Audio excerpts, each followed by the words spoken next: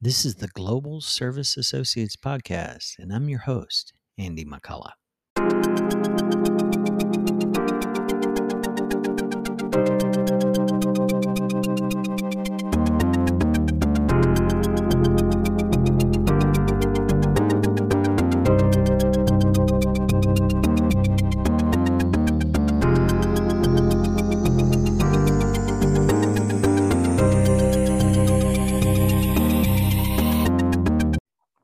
Hello, I'm Andy McCullough with Global Service Associates, and I'm interviewing today Craig Joring.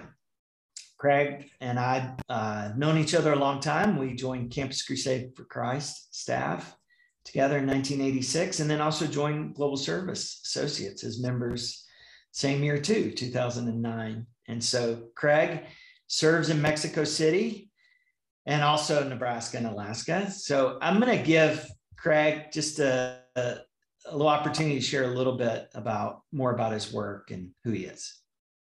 Hey, Andy, it's good to be here and good to talk to everybody with GSA. I've been in Mexico City for almost 16 years now, and I work with the poor here in Mexico City, and work on the streets of Mexico City. I work at the garbage dump with 1,000 people live and work in Mexico at the garbage dump. Yeah, so cool. So, and by the way, Craig is in Mexico, so if the connection is a little choppy, we'll count it up to that. And I think you may have noticed, I'm not trying to be professional. This is for our members, just to connect with one another. And that's our goal, is just to have a chance to hear from each other, their stories, and you get to know them. And maybe if you hear something really cool and you want to learn more that beyond our podcast, you can always connect with our members. I'll share how to do that at the end. But Craig, so one thing, our theme that I want to do is, if people have had a chance to listen to our first episode with Carolyn Culbertson, she talked a lot about our calling, our vocation. And she breaks down 3 different areas. One, a general calling we all have as human beings or believers and followers of Jesus, that we are called to love God, love our neighbors as ourselves, live holy lives, things like that. And then there's a specific calling, and that's unique to each one of us. It's kind of the idea of what is it that God has given you to bring to the world, that we're participating in the work of God in the world. And so what is that specific thing? And she gives 2 clues of how to find that out. It could be a thread of things in your life as you go through different seasons or roles in your life and ministry. What kind of shows up? What's the commonality? And then the other is when you kind of go, yes, this is what I was made to do. This is what God has made me to do in the world. You kind of have that sense of feeling, that joy, that sense of, wow, I feel like this is what I was called to do and made to do. And then the immediate calling is kind of things you just shared. It's kind of what has God put in front of you to do right now, the things that you're doing now in Mexico City, and with both your service and bringing in mission teams and things like that. So, Craig, if you think back, because like I said at the start, we've known each other a long time. And we were actually, for a good part of the time with Campus Crusade, we were in the same region of the United States campus ministry. Craig was serving in Nebraska. I was in Colorado, and we were both local leaders together at the same time. And then he went down to Mexico City for an effort we were doing called City Focus and served there. But knowing your history, Craig, you were really focused on university students. And so now, as you shared, you're focused on the poor in this huge city of Mexico City. So when you think about your calling, do you see a common thread in your life, even as those different roles or different seasons have happened in your work? I do.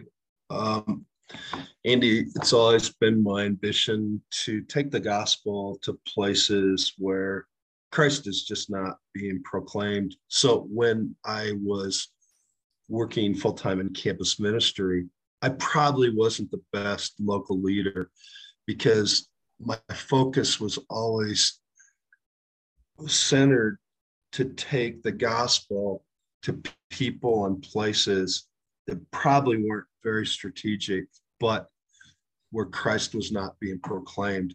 A lot of times, this was the kids that were the most left out on campus, and maybe the people that were rejected on campus. And they didn't become these rock star Bible study leaders. But they felt loved and they felt the presence of Christ when we reached out to them. And I felt like I was hanging out with Jesus when I hung out with the poor. So the fact that I'm working full time with the poor is not a departure from what I've done my whole life. I've always wanted to care for the poor. I believe that Jesus is especially present in the poor, and that when we hang out with him, with the poor, really draws us into a personal relationship with Christ, a close relationship with him. Wow, that's really cool, Craig. I mean, there's a lot there. I want to dive in more. You talk about you experience Jesus. You feel like you're hanging out with Jesus when you hang out with the poor. You care to expand on that? I think that there's when you're around the poor, and I guess I'm putting this through my own context of the people that I work with who are homeless. Maybe they have an addiction that they can't overcome, and they'll probably die on the street. Maybe they were born at the city dump, and that's all they know how to do is to work hard sorting through the garbage, looking for things to sell, which is cans and bottles and plastics. But I guess when you have the attitude like, man, you just got to like work a little bit harder, and you got to quit doing this and start doing this, and then I think that really takes away from seeing Christ in the poor. I want to show up in the lives of the poor and just delight in them, and just to not try to change them, but just to value them and just treat them as human beings. And then there's kind of like this exchange that takes place where I see the suffering Christ in their eyes. If I stop trying to fix them, then I'm just with them, and I pray for them, and I definitely will take them off the street. We always feed the poor. It's not like we're not trying to help them. We're trying to help them, but when we come close to the poor and we just look them in the eyes, I can see the suffering Christ, because they can't change themselves. Sometimes all they can do is to suffer and know that there will be more suffering. And this draws me to the Savior. Wow. That's really cool, Craig. I know you and I have talked a lot about in the past, and passages like Matthew 25, which I think most people listening would know, is when Jesus talks about when he comes with his angels and sits on his glorious throne, and he brings all the nations before him, and he separates some on the right, some on the left, the sheep from the goats. And the sheep are those who did these acts toward the least of these. Acts of feeding. When I was hungry, you fed me. When I was thirsty, you gave me drink. When I was naked, you clothed me. When I was without home, you brought me in. When I was sick, you visited me or cared for me. And then maybe it's when I was in prison, you visited me. Sorry, I'm butchering that. But, and then he parenthetically says, when you didn't do that, or when he says, when you did these things, you did it unto me or for me. You did it to me. But parenthetically, when you don't do those things, he said to those on the left, you didn't do it unto me. And I think you're right. I think there's we often focus on ministry, even ministering to people, whether we're doing discipleship, evangelism, or we're giving something to the poor, whether it's mercy, acts of mercy or acts of justice. We can also often feel like I'm the exchange. I'm the one with the stuff. I've got the good news, I'm giving it, or I've got the food, I'm giving it. But I think you've touched on something that you gain. You see Jesus in them. You see that passage lived out. Am I reading too much in this, or do you feel that as well, Craig? I agree, Andy. Yeah, I really agree that what you do for the least of these brothers of mine, you're doing it to Christ. And so when we ignore and when we ignore another person, we're ignoring Christ. And I don't think you can separate your spiritual life from how you treat other people. In fact, I print a wristband for everybody who comes into my life and comes on a mission with me. And I use that passage, Matthew 25:40. I teach that during the week that they spend with me. And then I give them that wristband. Most kids wear that, or people wear that until it falls off. It turns to threads.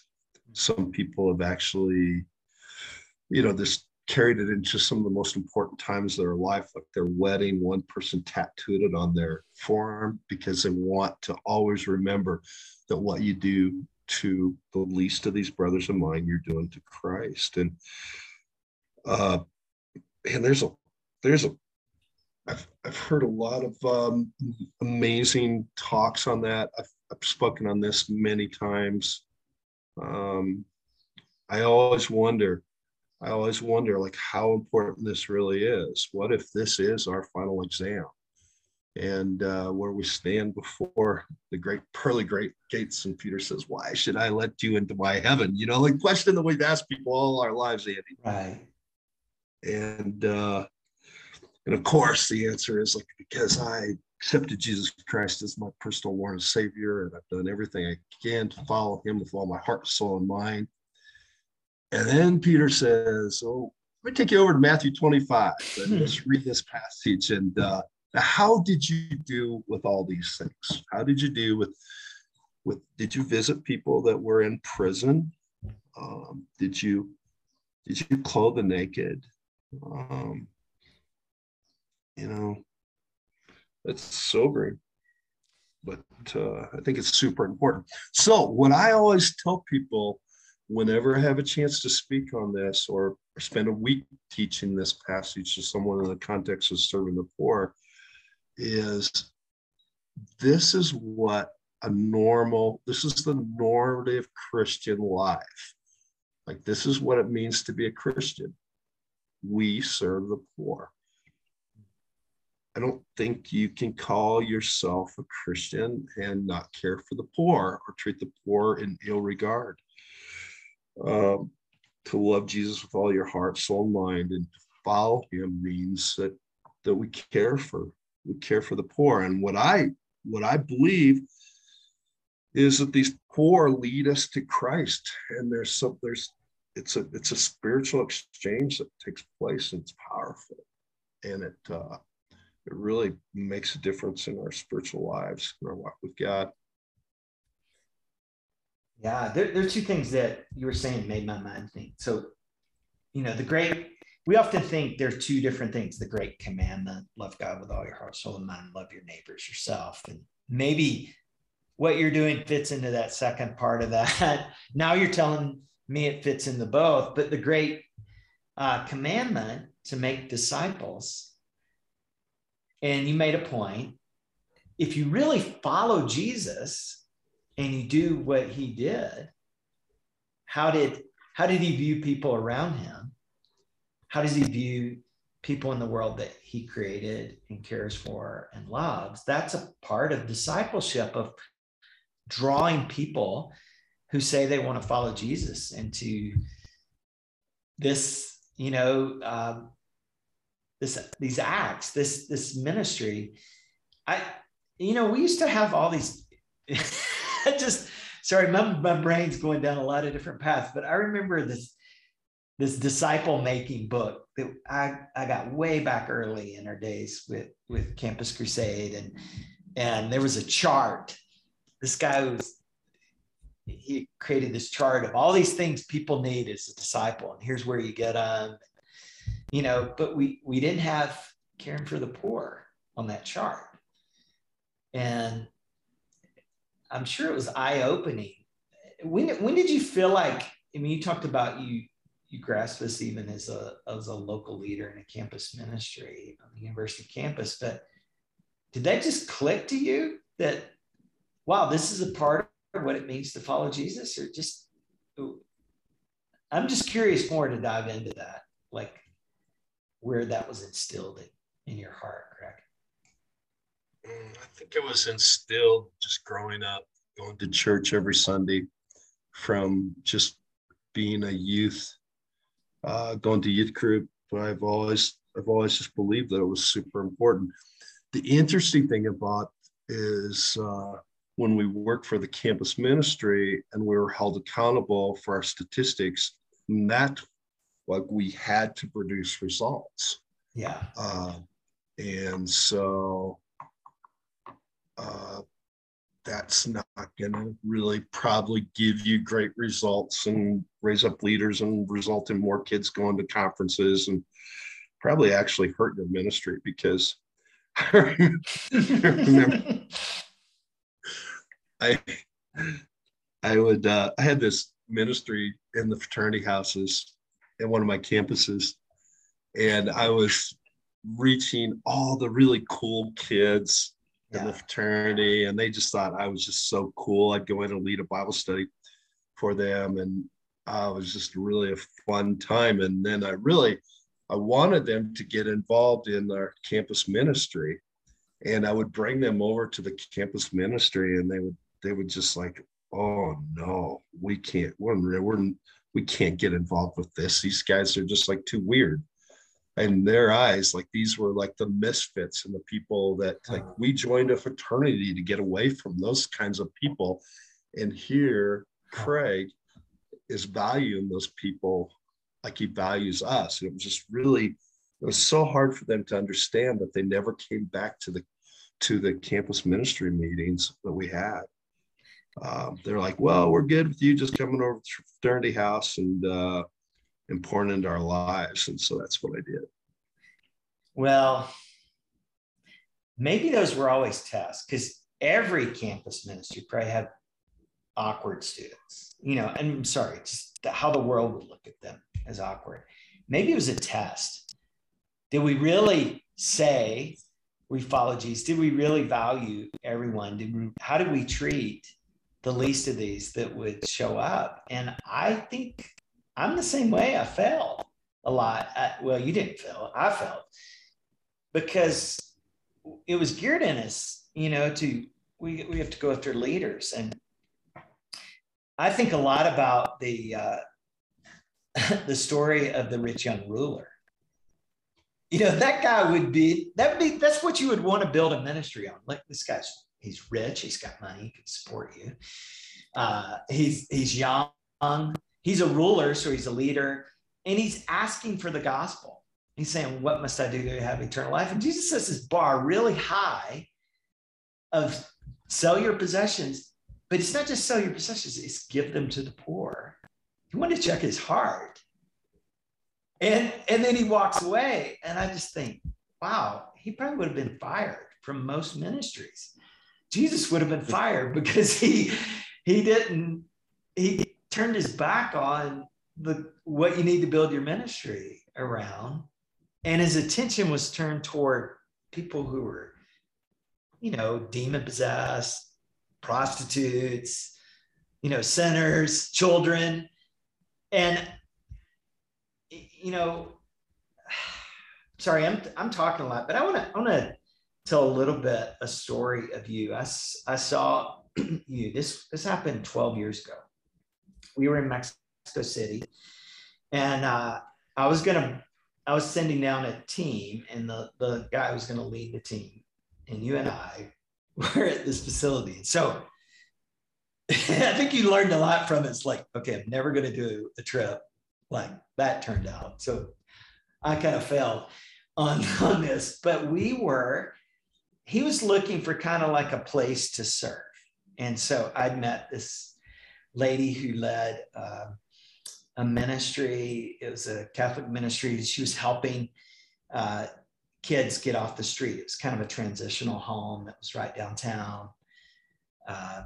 And she's giving us a tour. So here's this lady giving us a tour, and we're walking, and I turn around, I realized Craig, his attention turned, he physically turned away from this lady because this kid walked up to him, and here he was probably drug addicted, he was dirty, and it may have been awkward, and Craig just turns his attention to him and interacts with him and gives him dignity, and how you showed love to him immediately. And the good thing is that the leader of that ministry, she saw it, and I don't think she was offended, because that was her work, to work with these kids. But I just thought, wow. And I've seen this so many times with you, Craig, because I've had the opportunity to be in Mexico, and I'll have different work, but I always try, it doesn't always work, to tag on a Craig day at the front end or the back end so we can hang out. And I just love going with you and your ministry, whether it's to a home for abandoned women, or gone under bridges with kids that you're ministering to, even to rehab places that you've helped guys get into to get out of drug addiction. And I just see, not only do you care for the poor, but you care for them. You live out Jesus incarnate in how you minister. And I don't know, I've been talking, but what motivates you? What draws you to do that? And what do you even experience when you do that, Craig? When you kind of live and minister that way? Well, Andy, that's the way that I would want to be treated. I want to treat people like I would want to be treated if I was in their situation. And they probably have done nothing wrong, or even if they have made mistakes and their life is a product of their mistakes. It doesn't matter. This person is a human being. I believe they're a child of God. God's made them uniquely and specially, and when we look someone in the eye, we bring dignity to them, and a sense of humanity to them. This is what happens so little in the world, that people just don't make eye contact with the poorest of the poor, or even people that are just different. Maybe just even an elderly person, or a handicapped person, a person that would be poor in spirit. People don't make eye contact with them because they don't maybe want to have a relationship with them. I think when you look someone in the eye, you give them dignity, and it just gives them maybe hope that Jesus loves them, hope that my life does matter, hope that there'll be another eternal life. Wow, that's really cool, Greg. So you mentioned hope. So the name of your ministry that you go by is Hope of the Poor, not Hope for the Poor. Why? Exactly. Oh, man, if you called it Hope for the Poor, I'd give you a big sermon. And I think I've received that sermon, because in my head, I just say Hope for the Poor. You caught me one time, and yeah, you let me have it. And But why? I think Why? it's, I think it's, Andy, when we first started coming down to on missions, we just wanted to, we just wanted to do things, and we wanted to like, well, what do the poor people down there need? And I remember our common mentor, he was, he would he would always tell the story about coming down here and painting a church, and then the next year Yeah, they'd because show up. Mexicans don't know how to paint, right? Turns out they don't. It turns They don't out have faith. they take mission trips up to the U.S. and build our houses. So, And I don't know. I just resolved that like I'm never gonna do what somebody else can do, and so huh. man, Mexicans are great builders. I get this, this Sunday, and somebody's next door, and they're pounding with a hammer Yeah, nonstop. And this has been going on for days. Like they just work, and they're really good workers, and they just get things done, and they tear down things and build things. I probably am not the best of coming alongside of them and doing it for them. yeah. And But, so, sorry, I interrupt you, but not only do we come do it, we usually send like teenagers who don't know how to build anything. So you're right. What made us think that was the right way to hope to give hope for the poor. So we're doing for it. So yeah, go ahead. well, uh, I think I want to look at the world from the perspective of the poor. Like, what do the poor want? I mean, there's things that I want for the poor. Like, okay, you guys need housing, you need all these things, you need food. Well, that's the hope for the poor. That's my hope for the poor. It's that I'll have all of these things. But what do the poor want? And when we really dial into the lives of the poor, like, yes, they want food. What is the hope of the poor? They want, they want a place to sleep at night. But I think the big, the big part that the poor want is they want to see Jesus. They want to know that their life matters. They want to live their life with dignity, and they want to be respected. Andy, so many times when I'm at the dump, and I just go out to the dump and we take food. We always take food, but I just use food as a like fishing bait. Like it just people come and they eat the food and then we hang out. And but then they go back to work, and a lot of times I'll follow them back, or they'll invite me to their job site, and we'll just talk while they work, and I'll help them dig through the trash looking for bottles and cans. But what they will ask me is they will say, do people know what we're doing? And and I was really taken back by that when I first had them ask me that. But they say, do people value our contribution and our work? And I didn't know how to answer that. I think people that drive by the dump and they see 1,000 people digging through the trash, it was I would think, no, they don't value that. But I tell people, if they do know what you do, they would value that. And I value that. And the people that I bring here, I bring them here to learn from you because we value what you're doing so much.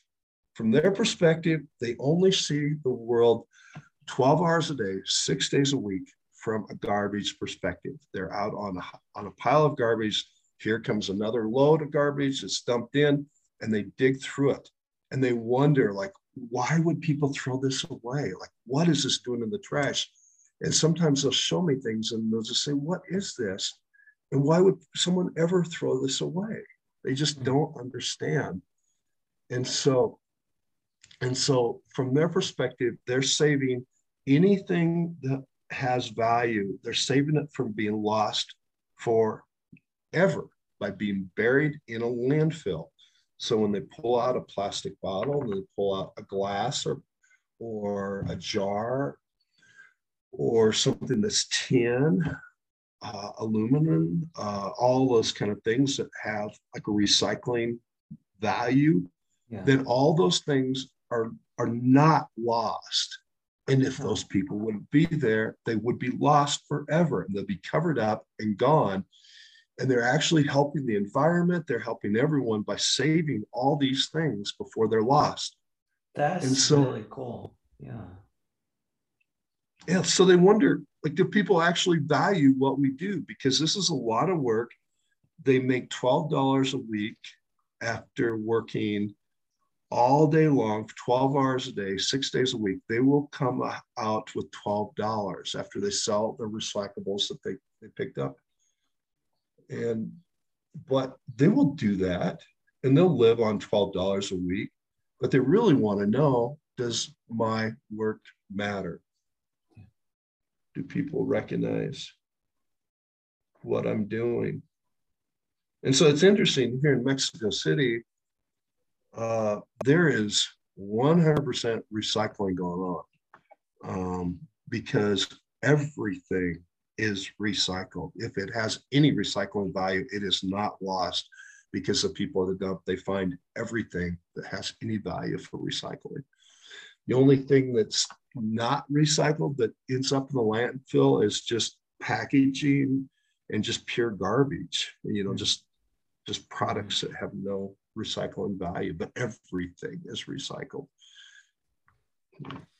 Wow, that's anyway, really cool. Yeah. I mean, because I would, yeah, sorry, I keep interrupting you. Go ahead. Oh, no, go ahead. Well, just on your point, because I think, well, the poor have value because they're created in the image of God. They have value as dignity as humans. But you're sharing some things that their actual work has value. The things they're doing in a way that I don't think people fully understand, or you're right, don't know that the work they're doing is valuable. So that's really insightful.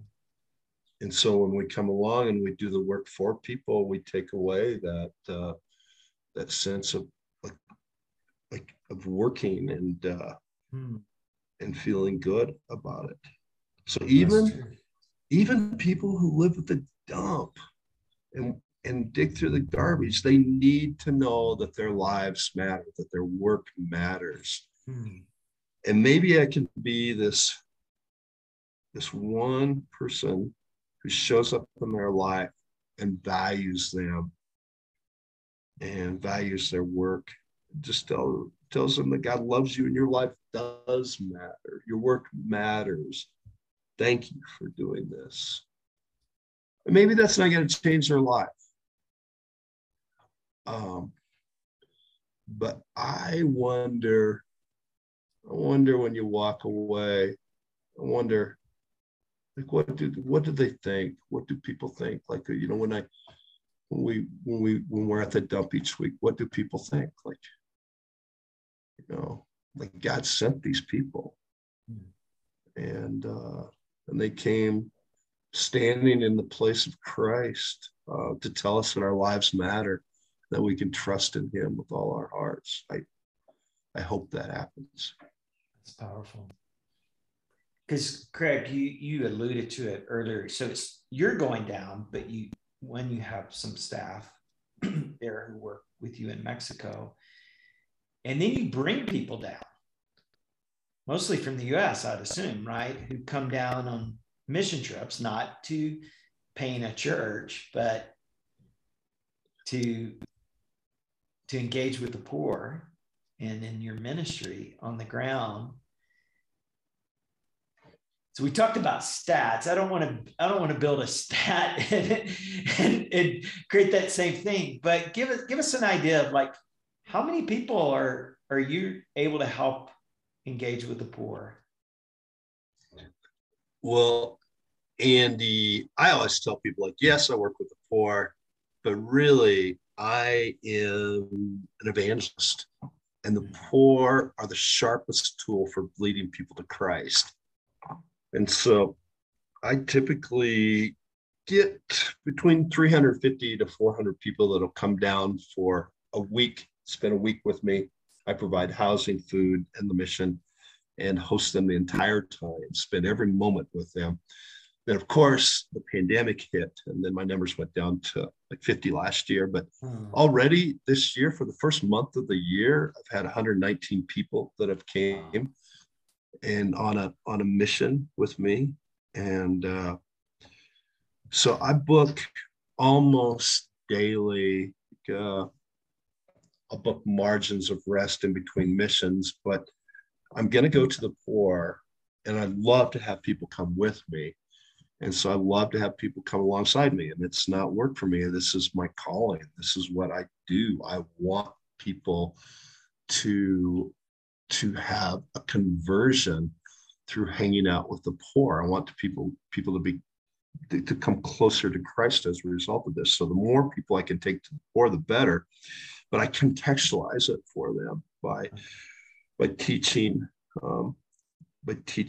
the ideas that that this is what we do as Christians, is hang out with the poor. And I normalize it for them by showing them the humanity that people who come and work with me and how amazing these poor are. And I absolutely don't permit work, Andy. That's kind of the default. Like, what can we do? Like, well, even the college students, they want to spend the whole day playing soccer with the kids. I'm like, I'm just not even sure I'm really excited about that, because they go out and play soccer all day, and like, okay, that's kind of a fun thing. But for the rest of the kids who are just out in the dump, it is just raw and real and terrible. The smells, just the harsh conditions. And so I will just send people out if they're comfortable to spend the day working with a family and helping them sort through the garbage. But just if not, just to pray with people, just to be with people, just to hang out with people, and just to just embrace poverty, just to instead of being repulsed by the poverty, but just to come to the point where you can just embrace it and just see Christ in these people's lives. So anyway, I'm on track this year, hopefully, to have probably way over 300 people come down for the year. Yeah, I love it so much. And most are from Canada. Probably half are college age. The other half are older adults. And I've had people all the way up into their 80s come. Huh.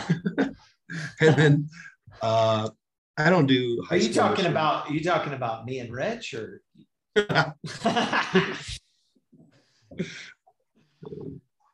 No. So you're actually next week, right? Is it next week or the tomorrow. Week after? Tomorrow, you have a group coming. I don't always do groups, Andy. I've got just 2 people coming tomorrow, and they'll be here all week. Then after that, I've got 3 people coming for the week. And sometimes I would prefer to have bigger groups, because it's the same amount of work for me to do the logistics for 10 as it is to do 50. Right. So I love having lots of people, but I'll just take whoever God gives me. And if I have 2 people or 1 person here with me for the week, it's just an opportunity to have amazing conversations and just spend time with the poor. I love it. I love it both ways. And you'll have teams come through April or even longer.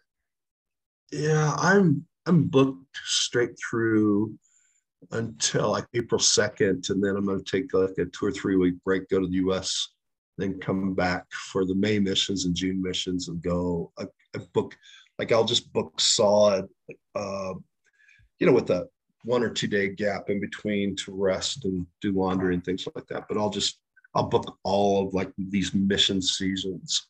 Yeah. And then I'll switch gears in late June and then go up and work with the poor in Alaska. And I've done that for 20 years now. So actually, this will be my 21st year, I believe, where I go up to Alaska and just in different villages. I work with the Native Alaskans in some capacity. And so definitely want to go back again this year. It's never enough going to Alaska. You know how it is up there. It's Yeah. amazing. Well, it's really cool that you've kind of figured out this rhythm of life. Like you said, you've been in Mexico City. When did you go down? Was it 2006? That's right. And then you joined GSA 2009. So you've been doing this a long time, this rhythm of this is the times I'm in Mexico, this is the time when I go back home to Nebraska, this is when I go to Alaska, and you've kept that rhythm. And it's really a great model. I think you find those seasons where you're pushing really hard, but you pull back and you have rest. And uh, I don't know, it's worked for you, right? I always encourage people like to avoid burnout, to change venues and really change up your job every like 6 years or so. Like take on, like for me, it means ending with one street community and going with another new community of street kids every 6 years. But then build margins into your life where you change venues. I personally don't believe in the sabbatical. Like I just don't take sabbaticals. I've got 35 years without a sabbatical, but I've got 20 years of going to Alaska every summer for 2 You're months. taking Sabbaths, and you're Exactly. taking seasons of rest, and that's the principle. Yeah. Yeah. Yeah, and just even changing it up after every 6 years, that's kind of the rhythm of that. So yeah. Mm-hmm. There was something else I was gonna. Oh, so I read recently about this family that you helped, or maybe several families that you helped get off the streets and past addiction. Can you share that with everyone? Here in Mexico City, we don't have homeless shelters. There is no housing options for someone who's homeless. And so I serve in a specific area around the Gustavo Madero. That's a section of the city. I serve in that section of the city, and there's around 250 people in like a 2 or 3 block radius. There's a lot of homeless in this area. Missionaries of Charity are doing a great job serving there. There's another ministry. What I specialize in it is going to the street and working with the people with addictions, or just the people that are so raw that they won't even go close to the maybe the Missionaries of Charity soup kitchen because they're so scared. And so when I find a single woman with kids on the street, she is probably hiding, and there's some kind of predator or maybe a past relationship that she's hiding from, and she's protecting her kids. And these people live in terrible poverty because she can't work. Because she's got her 3 kids with her the whole time. I mean, she can work just like maybe selling gum and candy and things like that at what's called a puesto, like a little stand. But she has to have her kids there. Then she has to take them, just like for all their needs.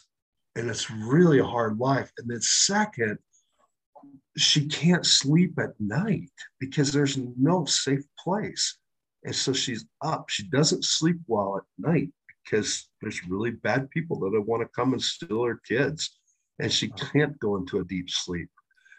Also, she can't leave the place where they do sleep because someone will steal their blankets. And that might be fine. She can get through the night, but the kids can't get through the night without blankets.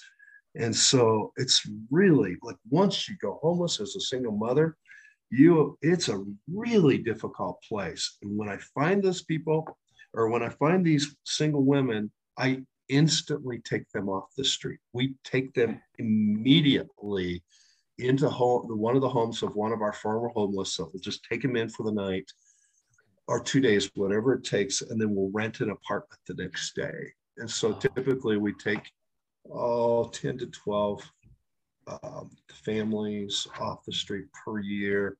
Sometimes it's a year that I'll need to work with them. Sometimes it's 3 or 4 years, just because they need to find sustainable work. Sometimes they need to deal with their addictions.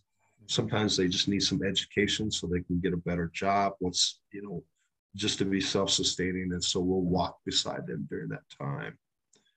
And so what I do with these, with the people that we take off the street is I always have a model in mind, Andy. And first of all, just to get people to a safe place, because you can't you can't change, or you can't get to a better place until you're in a safe place. And so that's why we'll get people off the street, or like a single woman with their kids. We'll get them in a safe place. And second, I just want to surround them with love and acceptance. And so maybe they have been beat down so bad and put down so bad, and they will tell me stories of just how terrible it is to be there on the street, and the things that people say when they go by. There's not a lot of encouraging things that are said, and there's not people who stop and help. And it's really hard. And so I think to heal, their hearts need to be surrounded with love and acceptance that ultimately comes from God, but they need to see it fleshed out. And so I'll be a part of that. My staff, who are all former homeless, will be a part of that, of just really believing in this person. And then the third thing that we do is we hold them accountable. And so we give them incremental goals and things, tasks to accomplish, and maybe it's to go through rehab, or something like that, or maybe just to go to AA every week. Maybe it's just to start working at this job. And then that's the third thing, is like for them to know that they're accountable, and we're also a safety net. And then the last thing is really to help them step over the line and become fishers of men themselves, where, like, instead of just taking, receiving, they cross over to the other side, where they start to be an ambassador for Christ to other people. And so that's an expectation I have for them from day one. Like, we're going to take you off the street, but then I'm going to teach you to fish. Someday when you've healed, you're going to be self-sustaining, and I'm going to teach you how to reach other people that were in the same condition that you are in right now. And believe it or not, throughout their whole healing process, it means so much to them to know that my pain, what I went through, it mattered, because now I can reach out and help other people that are in the same condition that I used to be in. Wow, Greg, that's really cool. So I saw where you bought a refrigerator for this family. What's the story of this family? Just real briefly. I know you kind of laid out what you do, but I met them 6 years ago on the street when their son was just a newborn, and have been working with them since that time. I probably have taken them off the street 4 times. It doesn't always work as they come off, but they go back, right? It's sort of the addiction. Yeah, because you can't take drugs in your house. That's just a rule that every landlord has. Right. And they'll be kicked out. And second of all, they just kind of lose all desire to go home, because it's more fun just to party all day and night. Yeah. And so, but finally, a year ago, took them off again, and it worked. And this time they had already stopped taking drugs. And so they were ready to make a change. And so this couple is just amazing. They're doing really well. Tomorrow I'm going to double the size of their Puesto it's kind of like a micro, like not a loan, but like an investment into their business. Yeah. So they have like a stand where they sell things, and we're going to double the size of that, so their income potentially will double. That's awesome. Yeah. So So when you rent an apartment here, it comes with nothing, and the refrigerator is just something they never had. And a lot of people don't have a refrigerator here because you can just go outside your door and you can buy Fresh. fruits and vegetables. There's a little convenience store in every corner. And so you don't need a refrigerator, but man, what a convenience. And so I asked them what they wanted for Christmas. I had a donation come in and they said, we really want a refrigerator. So I took them to Walmart. There's like 6,000 Walmarts in Mexico. They're huge. And so we went to Walmart, they picked out the refrigerator that they wanted. They bought it. I bought it for them. So. Cool. That's awesome. Craig, I could probably go on all day talking with you. And I know that I don't even know how long we've gone. I kind of forgot when we started recording. But yeah, let's just, if someone wanted to connect with you in your work, what's the best way? Is it your website? Is it how would they, if they want to learn more about what you're doing there, what would be the best way? Well, email is always a great way. Through our GSA email that has the same format for all of us, to email me through GSA or through the hopeofthepoor.org website. You can contact me there. I don't know, just any way like that works. I love talking and I love having people come and hang out with me. And I think it's more a matter of like sometimes people want to come like next month. I'm like, well, actually, it needs to be a year from now. So, right. But yeah. Right. Yeah. Well, I know Christy brought some students, right, down one time before. Yes. So you've had some other members that have taken advantage of that opportunity to bring teams down.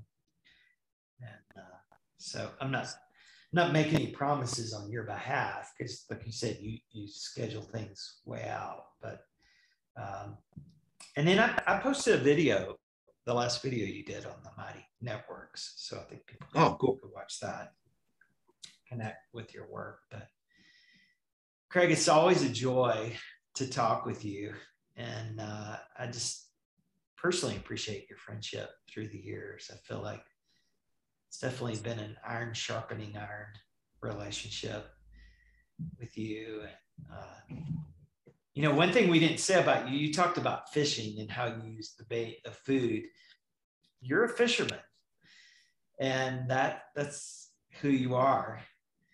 In fact, you had a viral video of you fishing where fish are just jumping into your boat that people could search for and find too. It's kind of still out there, I think.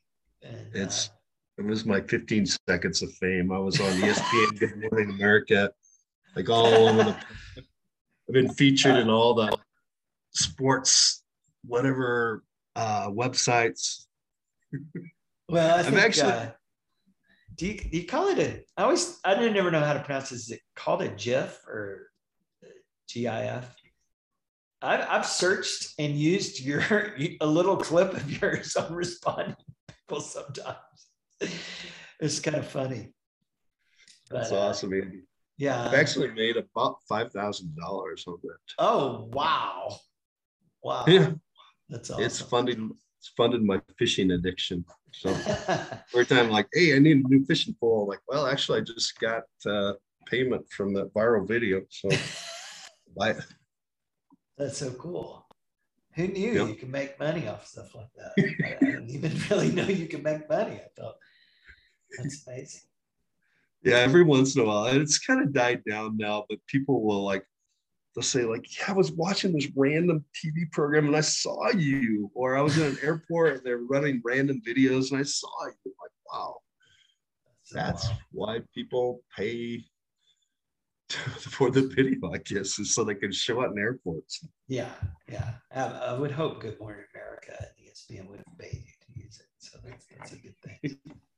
So, well, Craig, it's been a joy to connect again, and I appreciate you and your work. And just want to remind all our members, you can email Craig through his global service email, or you can hopeofthepoor.org. Not hopeofthepoor.org. So thanks again, Craig. And I know you got mission groups coming in, so I hope you have just a really joyous next few months and serving and evangelizing people who come down and helping them connect with Jesus as they serve the least of these. So thank you again, Craig. Thanks, Andy. This has been the Global Service Associates Podcast. I'm your host and producer, Andy McCullough. Our theme song is Lay It Down by Travis and the Ghost. We hope you catch all our episodes so that we can all better connect as members. Thank you.